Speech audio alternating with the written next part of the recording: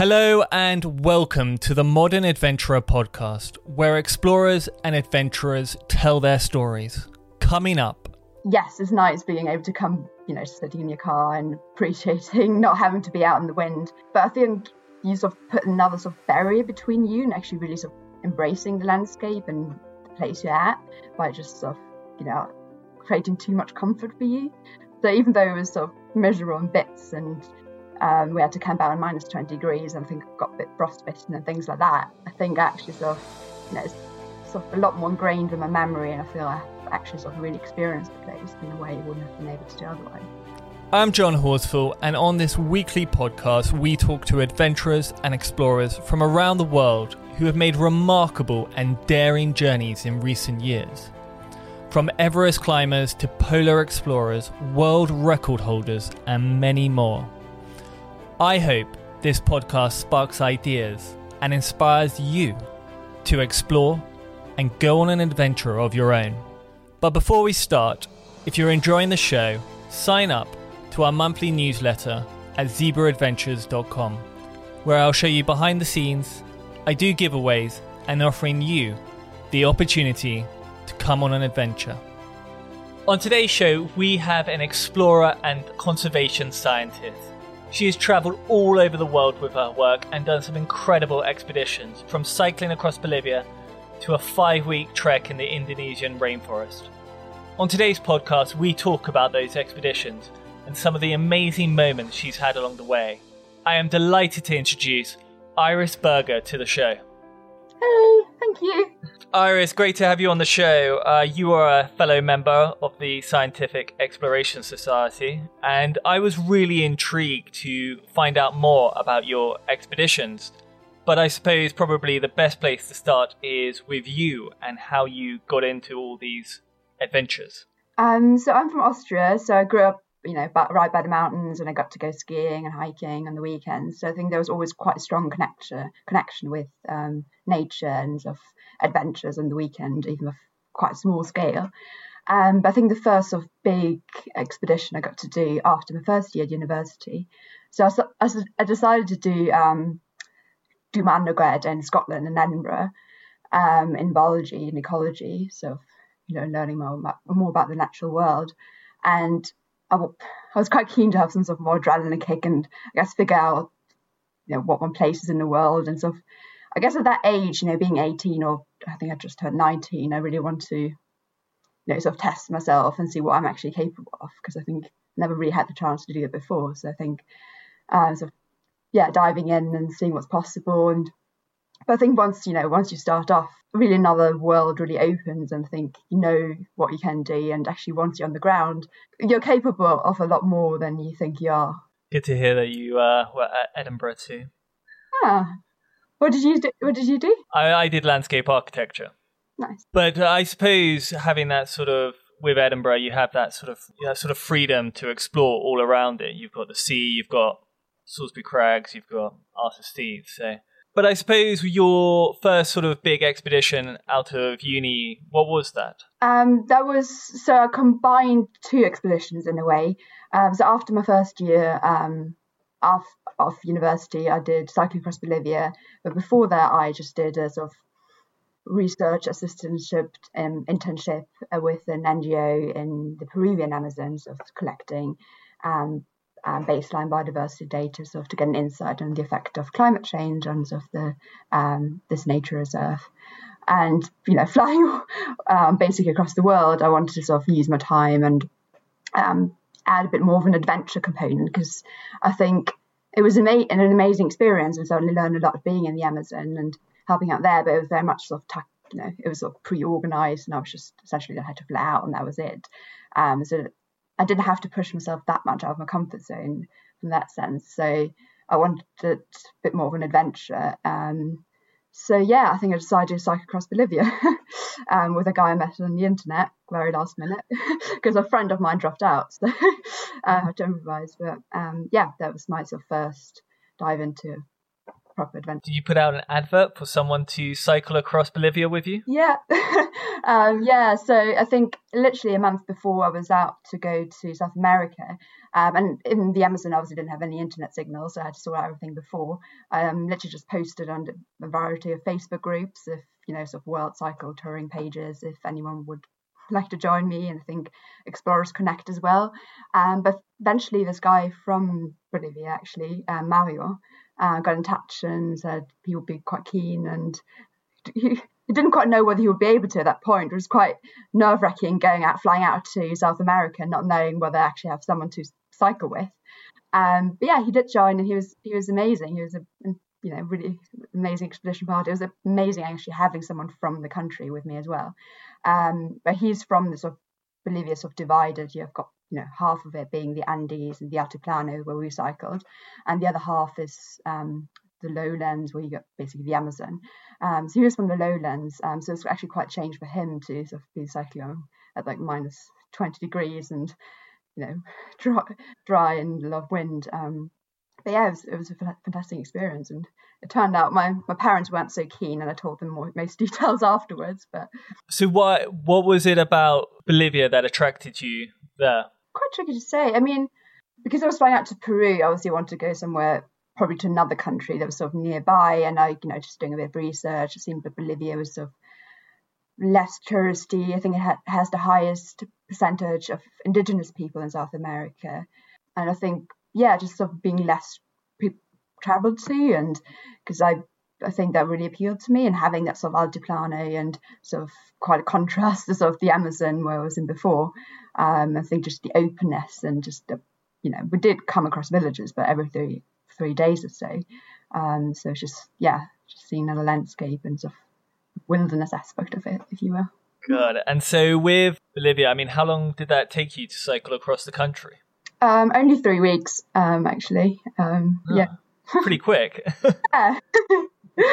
Yeah, well, the thing is, like, there was some up and downs, but actually sort of cycling continues in the on a plateau, so there's actually not that much, not too much altitude to gain. So what were the sort of moments along the way? Because by having what was his name again? Mario. By having him, I suppose you had a really good intro into the sort of people of Bolivia in terms of introducing you, spoke their language, and it probably opened up quite a lot of doors. Did you find that, or? Yeah, definitely did. I mean, I'd say because he's not from the Altiplano, I think there's some sort of, I wouldn't say tension, but there's, they have a very different culture, the indigenous people living on the Altiplano versus of the European ancestry, Spanish ancestry people and living in the lowlands. So there's quite a big cultural divide, I say, within the country. And I think people were really quite surprised, actually, to sort of, I'm not saying there are loads of people cycling across Bolivia, but, there are people doing, cycling across the whole of South America. So occasionally you do have people coming, cycling, through the village and coming across them. But I think that for a lot of people, I think it was the first person cyclist from Bolivia they encountered. So it was quite interesting to see, and how they interact as well. I'd say people from the Altiplano are a bit more reserved, a bit shy. I think that just comes with essentially the climate being so harsh, so windy, being so hard to grow anything year round. But I think certainly I could speak a bit of Spanish, but it wouldn't have gotten me very far, I think. And what were the sort of amazing moments along the way? Because those 3 weeks, I mean, were you a big cyclist before? Nope. No, I could not change a tyre. I had to sort of get my friend from university sort of teach me how to take up a tyre and repair puncture. I mean, I cycled before, a fair bit just for fun and cycling to uni. But it wasn't something I had done loads before. I hadn't really cycled much, any overnight trips, any of that. So it was quite a sort of learn as you go thing. But surprisingly, we didn't have a single puncture. So we were quite lucky in that respect. I mean, there's so many incredible moments. I think it would be quite hard to sort of pinpoint one. I think just sort of racing some vicuñas, and just, I think really for me, the overall package is sort of traveling or encountering a country in a way you would never be able to do otherwise.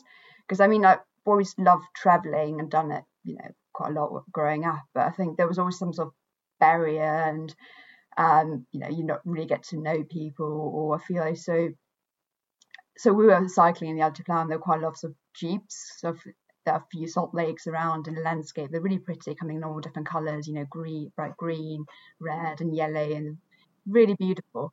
So you have quite a few jeeps coming around with the tourists. And I felt like you wouldn't really be able to sort of appreciate the landscape in the same way as we did. Yes, it's nice being able to come, sitting in your car and appreciating not having to be out in the wind. But I think you sort of put another sort of barrier between you and actually really sort of embracing the landscape and the place you're at by just sort of, creating too much comfort for you. So even though it was sort of miserable in bits, and we had to camp out in minus 20 degrees, and I think got a bit frostbitten and things like that, I think actually sort of, it's sort of a lot more ingrained in my memory, and I feel I've actually sort of really experienced the place in a way you wouldn't have been able to do otherwise. Yeah, what is it about Edinburgh? I mean, it was exactly the same sort of situation with me. When I sort of decided after Edinburgh to cycle across America, and again, barely cycled very much, didn't know how to change a tire. After 10 days, I was like, okay, this is amazing. Hopefully I never get a flat tire. And then it happened, and then I spent an hour and a half sort of banging away at it, trying to sort of rip it off. Kind of got a clue. I don't think YouTube videos were out on your phone just about then, but yeah, it's such an amazing way to sort of experience the country. And so from that, I mean, camping out at sort of minus 20 and being frostbitten, that must have certainly felt pretty not great. No, I mean, luckily I was quite sure. I think it was a few days before we finished, so it was very much okay. We're almost done, sort of thing. We'll get there. But yeah, it was definitely, I think I had to wake up every 10 minutes or something like that in my sleeping bag, just sort of do sort of sit-ups and just sort of keep some warmth. I mean, you probably would take, if you're sensible, a lot more kit, but essentially, because I was a first year student, not having much money, and I think coming obviously from the Amazon, there was so much limited having to pack for being in rainforest, as well as being at camping out at minus 20, which is like a bit of a challenge. So I think you could do more sensibly in terms of just, taking better kit, essentially. But it wasn't too bad. It was quite a contrast afterwards, going back to the rainforest where Mario is at, and the climatic contrast. But yeah, I think richness comes with struggles. So I think I'll definitely do it again. So. Wow. And so with that trip, that was your first sort of big trip out of your comfort zone, sort of pushing yourself. And that sort of spurred on quite a few adventures from then? Mm-hmm, yeah. So after my second year at university, I did a mega transact across Sumatra. So it was actually me and my boyfriend and two Sumatran mountaineers who were absolutely incredible. I mean, they take all the credits, and I think they're currently attempting to do 100 first ascents Sumatra mountains, which is amazing. But what we did essentially, so we started off in the very northern part of Sumatra called Aceh, and not that many people go there. It's still weirdly sort of on sort of a bit of travel warnings and sort of warning of terrorist attacks and things like that. But these were the loveliest people I've ever met in any of my expeditions. They're just so kind. I mean, it was actually a struggle to sort of move each day because everyone would want to invite us home and just feed us an incredible amount of food. But we started off sort of having about 10 days, 2 weeks in sort of a moss cloud rainforest. And this area is was completely unknown to researchers. So essentially, we just did a very simple sort of bird surveys. We were walking each day, but recording all the birds we were seeing. So I think that brought a lot of new challenge with it. Sort of it was physically incredibly demanding. I mean, maybe harder in Bolivia. I'm not quite sure. It's just we managed to walk about sort of 2.5 kilometers at most each day, because we had to, Sumatran team members had to sort of use machetes to cut their way through because there were no paths or anything. So it's insanely dense stuff, but at the same time you have to be really aware of your surroundings because you don't want to miss a bird, because you have a few seconds to see what species it could be and record it. So I think that's sort of having physically really demanding as well as mentally still having to be with it. I think that was quite a new challenge. But essentially, yeah, there was sort of 2 weeks covering a very small area of unresearched forest and take the first records of the bird species we get there. We also attempted a first ascent, but we failed. Unfortunately, one of our team members, he tried to push his machete down to the ground to rest, but his finger slipped because there was a rock beneath. So essentially sliced up his fingers down to the bone. And that was also the furthest away we could have been from any sort of road. And also it was during Ramadan, so he wasn't eating or drinking. I have no idea how he did that. And then he used to stop eating and drink completely because I thought it was a punishment. But it was fine in the end. We got back, and he was an immensely tough guy. Yeah, and then from then on, it was just at that point, just me and my boyfriend. We just walked from this part of Berger down to the coast for another 5 or 6 weeks or so. Obviously, in a far more degraded landscape, but again, still recording the birds. And it was at that point much more about the interactions we have with the villagers and sort of more cultural experience in a way. Wow. And so with that, you were sort of looking at the birds and with the sort of deforestation that's sort of going on there, because it's quite a big area for palm oil. Were you looking at this sort of assessing how palm oil is having such a huge impact on deforestation there? Well, sort of, not specifically palm oil, and it was more just seeing how landscapes changing, more impact, human impact, palm oil as well being grown, how that's obviously sort of degrading the bird community. But I have to say, that was after my second year at university, so it was very much the science was rather simple. It was I hope it still have a very major impact in the sense that it was just an area that was unknown to scientists. So any sort of baseline biodiversity data can have hopefully a fairly big impact in terms of building the knowledge base. But it was sort of very simple, just essentially sort of looking what's out there. And I think then later on I built more and sort of did more expeditions that sort of more sort of scientific, had a greater scientific focus and more scientifically more robust in that sense. Your life as a sort of conservation scientist, you are now taking that to a sort of new level, studying your PhD. What is a conservation scientist? Oh God, it comes in all forms. I think it's quite a broad term, really. I mean, it's just obviously the science around conservation ends up how acknowledging in a way that we've failed quite miserably, like in the past. I mean, there are all sorts of measures to try and halt extinction and wildlife declines, but we haven't been that successful. So it's really how building the evidence base, like how do you conserve species? Don't go with your gut feelings, go with the science essentially. And where it's a very broad field, but it comes to where is the most biodiversity, where should we have protected areas? But building from what's known now, protected areas aren't going to save all species, and there are a lot of ethical concerns around it. So building more sustainable agriculture that allows species to move between. It's quite varied from sort of behavioural observations to more sort of mathematical models. It's quite a broad field and coming very interdisciplinary as well. Very much sort of natural sciences, which is more on the side what I do, to social scientists trying to understand the impact a given conservation measure might have on the local community, or indigenous knowledge and things like that. So it's a very broad field. Where do you sort of see the future of conservation going? I find the balance between not being a pessimist but being a realistic optimist, I guess. I think it basically needs a revolution. I think a lot of people in the conservation field have agreed. I mean, it's changed over time and what the focus is, and there's a lot of disagreement within the conservation community where it should go. But I think everything is clear that what we've done so far is not working. And I think while nature has to become, the centre of decision making, or at least a key part of decision making in sort of mainstream economic and business ideas, but at the same time, I think there needs to be sort of a change and revalue how we place nature in our lives and sort of in our interactions with nature, and not sort of having a dualistic idea, humans, wildlife, building a barrier around it. And because I think that was sort of the original movement of conservation, put things in national parks, place a fence around it, so very much fortress conservation, sort of the idea of wilderness, ignoring the fact that people were actually there. So with a lot of, sort of colonial undertones to it. So people agree we definitely need to move past that.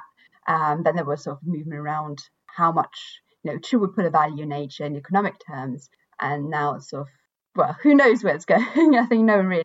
But I think what is clear that we do need to change what we're doing because it's not really working, and not just changing our relationship with nature.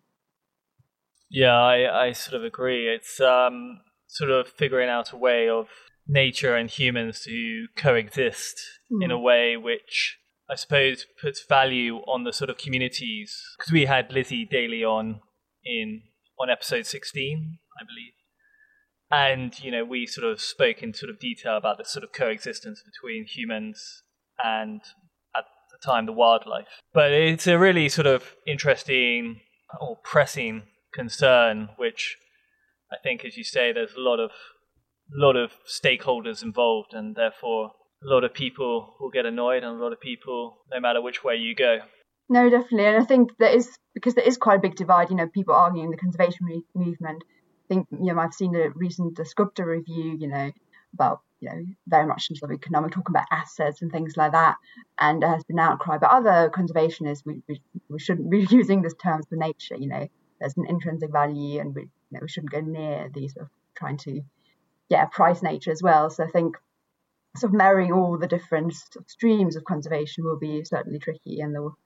But I think what everyone is agreeing on, that we just need quite a drastic change, not just minor adjustments to what we've been doing before, but really sort of on the massive scale, and readdressing, I think, the drivers of biodiversity. So really, let's get rid of capitalism sort of thing, and changing our economic system, and I think food system transformation as well, because agriculture at the moment is still the biggest driver of biodiversity loss. Climate change will come up, and in about 100 years or so probably overtake agriculture, but I think it's just coming to the root causes rather than just really sort of addressing what you see in the ground. And then it comes down to sort of blaming or local communities for bushmeat hunting and using the local forest, whereas really it's sort of the massive big operation driven by demand in the West that's sort of driving deforestation. So I think it's just making sure it's equitable as well. When you go on these sort of expeditions to Sumatra, doing your research, how do you prepare for them? I think it really depends. I think there's no sort of generic answer.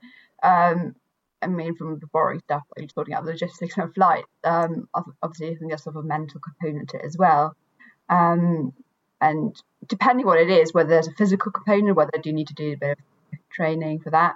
But I tended to not be able to prepare that much as well, in a way that, because of my expeditions tend to be sort of in the summer holidays and exams right before that.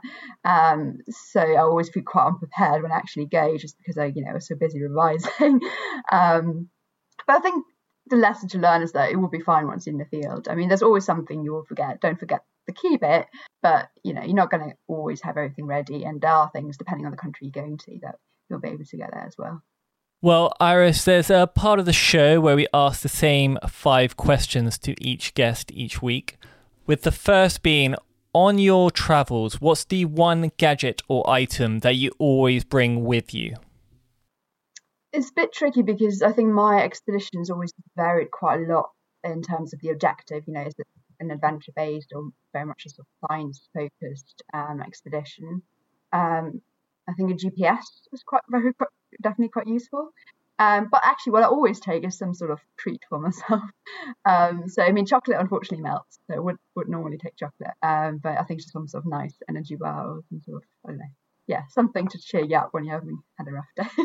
Some jelly babies or something. Yeah. What is your favourite adventure book?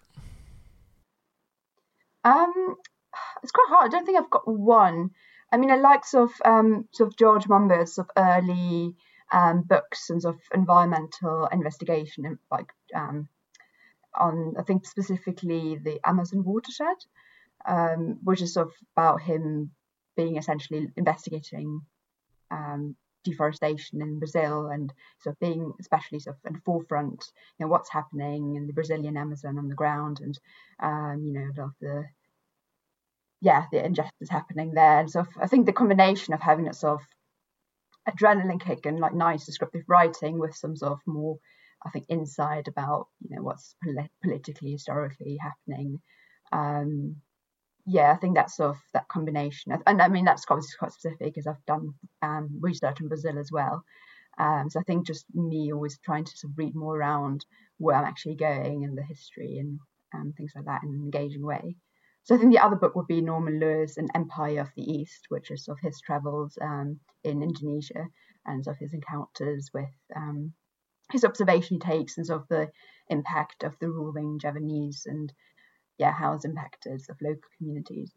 And so I think that combination of sort of being able to get some factual knowledge and that being able to sort of see the place where I'm going in a different way with sort of engaging good storytelling essentially. Why do you think adventures are important to you? I think it's just probably because our world is way too complex for anyone sort of to be able to comprehend. I mean, evolutionary, our brains are not sort of wired for everything.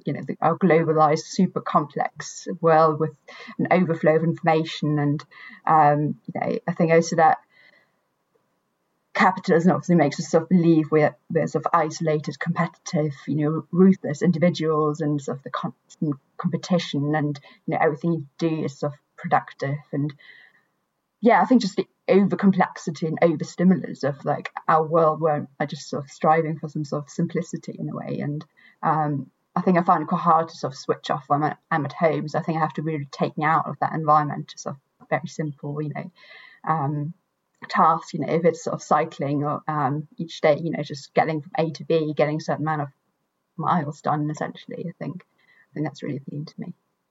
Yeah, I agree with that. I think it's nice just to take yourself away, leave your mobile at home, just sort of go out for whether it's a weekend or a week. These sort of adventures that we do sort of just completely takes you from one lifestyle to another, and sometimes the simplicity is just bliss. Definitely. What is your favourite quote? I was thinking about that because I don't think I really do quotes. I think it changed all the time, but I think the thing I read on Twitter the other day was by Kate Raworth, the author of Donut Economics. Don't be an optimist if it makes you relax. Don't be a pessimist if it makes you give up. Be an activist and get into action. And I think that's just, especially coming obviously from the conservation background and sort of an environmental background, I think it's, again, talk about the conservation movement, but as a movement to have more, talk about, optimism and, optimism, conservation, and not going away from a sort of doom and gloom narrative, but at the same time, being realistic and the numbers aren't lying and we need to do something about it. So I think, personally, I find it quite challenging to find the right balance of, being able to, do something about it and get into action rather than just sort of, be dragged down by what all the news and things like that. So. Yeah, it's a switch off. People listening are always keen to go to travel and go on these sort of grand adventures. What's the one thing you would recommend to people wanting to get into adventure? Go. I mean, it sounds silly, but I think after having done one expedition, while that being cycling across Bolivia, it seems really easy in a way.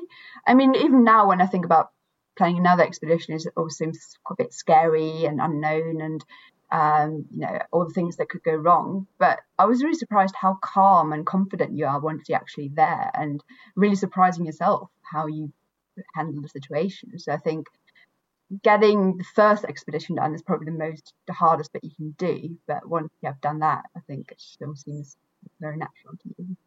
Yeah, I think I was saying in the last episode, it's very much about the planning's exciting, but the start is always terrifying. But literally, as soon as you take the first step, it's, oh, okay, all right, we're off. Yeah, I was really surprised. I was extremely calm once I was actually in Bolivia. I mean, the bit was because it was I had initially planned the expedition. It was Maria who was joining me. but it sounds weird that he was sort of relying, I was doing the planning, the route planning, and where would we ending up the next day, where would be finding water and things like that. And I was just turned 19 at the time, and he was, I think, 32, and also from the country. So it was a bit bizarre for me, but I think because having that sort of expectation almost, I think it made me a lot more, yeah, sure, I can do that. I think he only found out about my age, about 2 weeks in. So, but yeah, I think that, and I guess it's also about finding the right balance of like it being definitely pushing you out of the comfort zone a lot, but obviously still being somewhat useful. Because I think before Bolivia, the year before, I was kind of thinking, I should do an event. I think I was thinking about walking across South Africa, just having finished school. I think that was just a bit too ambitious, essentially. I think I obviously didn't end up doing it. I think doing something that's definitely pushing you, but not completely unrealistic. Well. Yeah. What are you doing now, and how can people follow your adventures? So I've just started my PhD. Obviously not being an exciting adventure at the moment. I've got social Instagram and Facebook and Twitter. But yeah, hopefully I'll be able to get out at some point this year. I was supposed to go to Guinea in West Africa in 2020. Obviously got postponed. So I hope I'll be doing that this year as well, looking into sort of wildlife corridors and West African lions. So hopefully we'll get to do that this year. And I'll be doing my fieldwork and expeditions for my PhD in India as well. Oh, amazing. Well, I can't wait to follow along and see the adventures you get up to, hopefully towards the end of the year. I think it's starting to calm down a bit now. Yeah. Just want to say thank you so much for coming on the show today. Thank you. And look forward to following your trips in the future. Brilliant. Thank you so much for having me. Thank you for listening. You can watch the podcast on YouTube now, and don't forget to sign up for our monthly newsletter at zebraadventures.com. I hope to see you next time for another fascinating tale of adventure. But till then, have a great day and happy adventures.